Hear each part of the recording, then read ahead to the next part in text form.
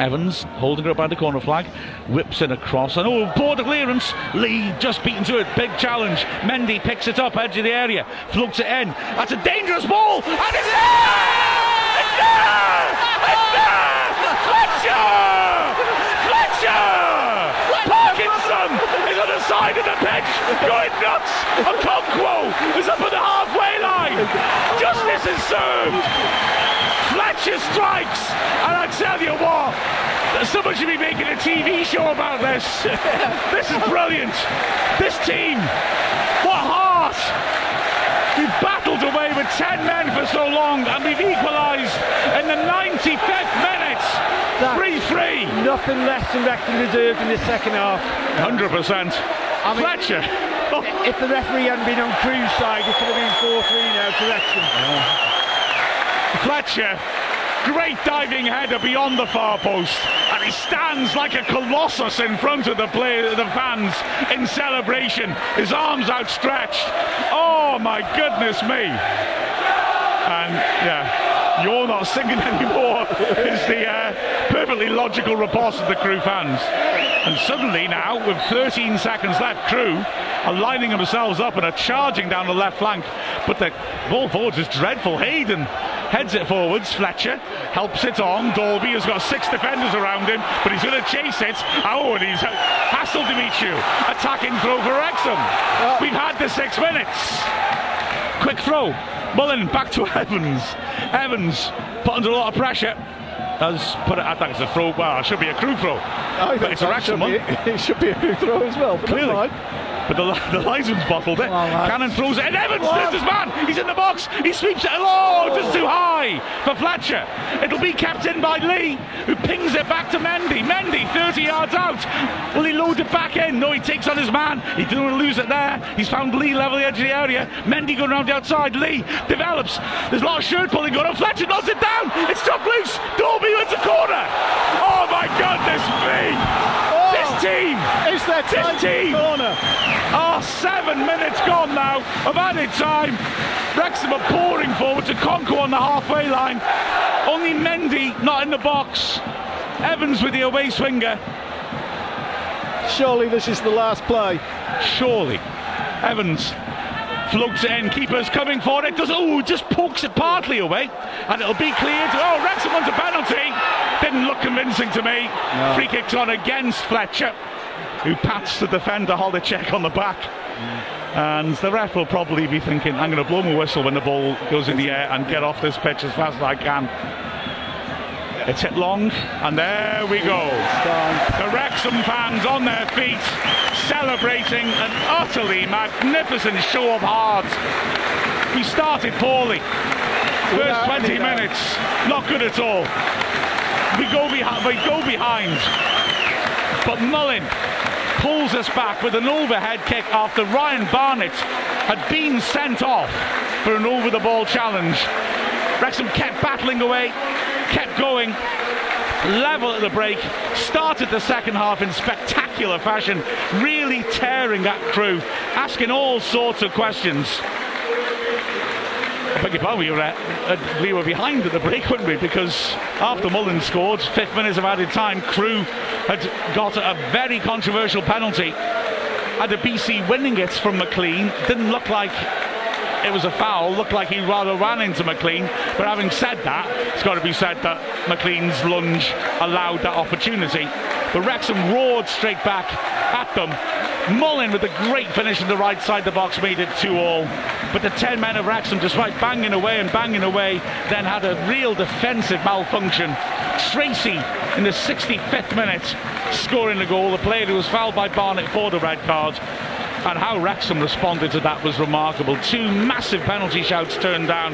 You can hear the booing now for the officials, as has been throughout the match. They look decent shouts for penalties, not given.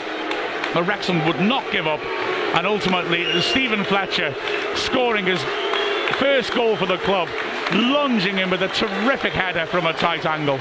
Wrexham didn't have time for one more penalty shout, even after we'd scored in the 95th minute. But goodness me, I mean, what a game that was.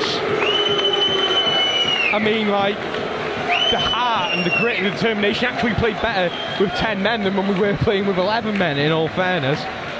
You know, the way we've adapted, kept in the game, and to be honest, I think the players will be a bit gutted we didn't get all 3 points because we deserve them. You know, I actually think the 6 minutes added on was a bit... It should have been a lot more than that, in my opinion. Well, astounding to my eyes, I've got to be honest. I can't believe that. And we should have had a few penalty calls as well. And Elliot Lee missed that chance right after he scored the second goal. Yeah. I think, you know, we were brilliant today, and it's just one of those draws that feels like a little bit like a win. Yeah. I'd go along with that, but also you got Fletcher hitting the post, and then Lee had another good chance in the second half as well. So a bit disappointed Lee didn't have his shooting boots on today, because he can normally produce goals from somewhere. I mean, to be fair, Concord made a couple of very good saves in the second half as well, but I think that was partly because we were overcommitting, because we had to. But you know, I use the phrase overcommitting, but actually I reckon this team pretty much always has the right level of commitment. That was just heroic, wasn't it?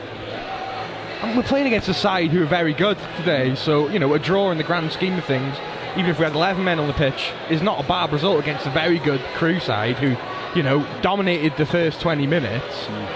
For us, you know, this grit and determination, there's something about us when we're kicking towards the Stoke Cold Brew coffee stand. There's always a belief that we're still in the game, and fair play to the lads. They really put a performance on today.